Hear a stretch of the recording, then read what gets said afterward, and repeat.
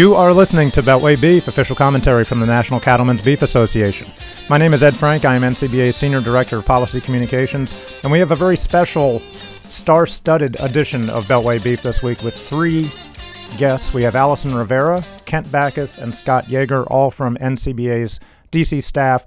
I don't think we've ever had three people on the podcast at one time, but we're doing it because it was such a frankly, just a damn busy week in Washington. There's a lot to report on. So we'll start with Allison Rivera. Allison has been our point person for the past couple of years on the 2018 Farm Bill, which was passed by the Senate overwhelmingly 2 days ago and passed by the House overwhelmingly yesterday afternoon, and is headed to the White House for President Trump's expected signature. So, Allison, bring us up to speed. What was in the bill? We had a lot of priorities, obviously, the vaccine bank and a lot of other things. What ended up in the final conference report, and what didn't make the final cut? Absolutely. So again, while not a perfect bill, NCBA was supportive of this bill, and we were supportive because the priorities that we had worked on were, for the most part, included in this language. We were pleased to see mandatory funding and authorization for the foot and mouth disease vaccine bank and other animal disease preparedness pieces that we were supportive of. We were also supportive of the conservation title. We were pleased to see more funding given to EQIP to the tune of around $2 billion. That will open up more opportunities for our producers, and we are grateful for that. We also saw some more bolstering of things like the disaster assistance programs like LIP and LFP, and so we are grateful for a lot of things that are included in this bill. We would have liked to have seen a little more in the forestry title on forest management and wildfire mitigation. There was also pieces that were stripped out on depredation permits for black vultures, which a lot of our producers have continued to share concerns about, as well as ESA reforms and a WOTUS repeal. So there were a lot of things that we would have liked to have seen. I did want to point to one other positive thing. I know a big issue down in the Southeast is the feral swine issue down there, and there was $75 million given to create a pilot program to continue to work on the eradication of that problem down there. Okay, so is there any intel? I've seen a couple of reports today that the president may sign this as soon as next week. Do we have any intel on that we can share at this point? You know, I think the president wants to get this farm bill done. He tweeted out not too long ago his love for farmers, and I think that he knows that this is an easy way to give them some love and give them a big old hug. All right. Well, we'll keep an eye on that. We'll let everybody know. If you just follow Beltway Beef on Twitter, we will definitely share that as soon as something is scheduled. And Allison, you mentioned WOTUS repeal in passing there on the Farm Bill. Speaking of the waters of the U.S., we had a big action on that this week. Of course, the 2015 rule was repealed, but they need to replace it with something. So, Scott, we were over there at EPA for the big rollout with about 27 senators and congressmen in attendance, along with you and a lot of our officers. What happened over there the other day, and where do we go how do we go forward on this new WOTUS rule?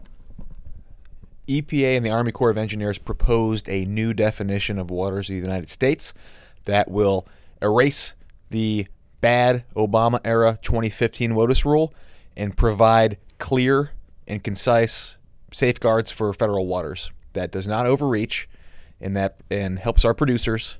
And we are working to get this proposal across the finish line. But this week was a big milestone for our process. Okay, so what's the next step? I guess there'll be a comment period for 60 days, and we need folks to make their voices heard and file comments, right? We need producers to get their voices out there.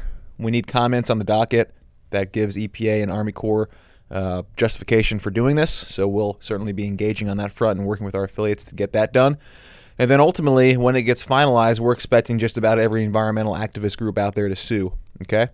That's going to happen. We're going to step up and we're going to defend this rule in court the same as we've been litigating against the 2015 rule. We're going to step up now and actually defend the EPA in a new rule because it's going to be very good for our producers.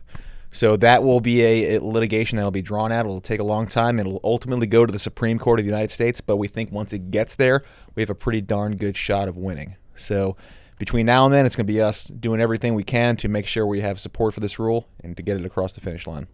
All right, great work on everything that you did and getting NCBA included in the new package there. Kent, you've had a busy week on the trade front. I know on Monday our president Kevin Kester testified before the International Trade Commission on the issue of trade with Japan. What did Kevin say at that hearing? How do you think it went? And what is the future? How do we move forward toward a bilateral with Japan? You got to remember, Japan is our biggest export market. We're on pace to exceed $2 billion in sales there this year. This is going to be another great year for us in that market.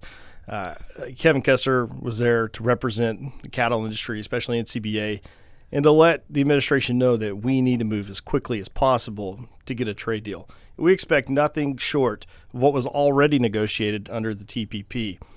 You got to look at all of our other competitors in that market. TPP is going to go into effect on December the 30th, which means that they're going to have a significant tariff rate advantage over us. That's the Canadians, the Mexicans, the Australians, the Kiwis. All of these other countries are going to have preferred access into that market. We're still stuck at a 38.5% tariff. President Trump's promised to get us a better deal. He's promised to do it quickly, and we're going to continue to support those efforts. And part of us engaging this week was just to remind them how this is going to be beneficial for our industry. So Japan is just one of many markets that the White House is really trying to open up, especially for U.S. beef. We are a top priority there, but we're also going to work with them to get the USMCA through Congress. That's the new NAFTA, as well as try to address a lot of outstanding issues we have with the European Union. Okay, now, and bookending the week on trade, that was on Monday, the hearing about Japan. On Friday morning, there's going to be a hearing about trade with the European Union, which, of course, has been a very difficult market for us. And you're going to be testifying at that hearing on Friday morning. Can you give us a preview of what you're going to say there and what your message is going to be? And we can bleep out any words that may not be appropriate for younger viewers. Yeah, I think difficult is a very polite way to describe our relationship. I really don't know how we can sum up 30 years of bad trade deals and everything else that we face in that market, all the restrictions, the non-science-based restrictions, whether it's hormones, beta agonist, the restrictions on antibiotics, all these things that are widely approved practices here in the United States that the European Union does not accept. These are a lot of things we're going to have to talk about, but it's not just on the non-tariff side. We barely have any access into that market anyway. So if there really is going to be a bilateral trade agreement between the United States and the European Union, then we have to address a whole host of issues. And that's our job, is to advise our government on the best ways to address those. It really, Ed, we're going to look at taking a very simplified approach, which is no quotas, no tariffs, and base all of the other terms of trade on science. All right. Well, best of luck tomorrow. Give him hell. And thanks for joining us, Allison, Kent, and Scott. Thanks for joining us on the podcast. Merry Christmas. You've been listening to Beltway Beef. Until next week, eat beef. Check us out online at beefusa.org and follow us on Twitter at BeltwayBeef. Thanks for listening.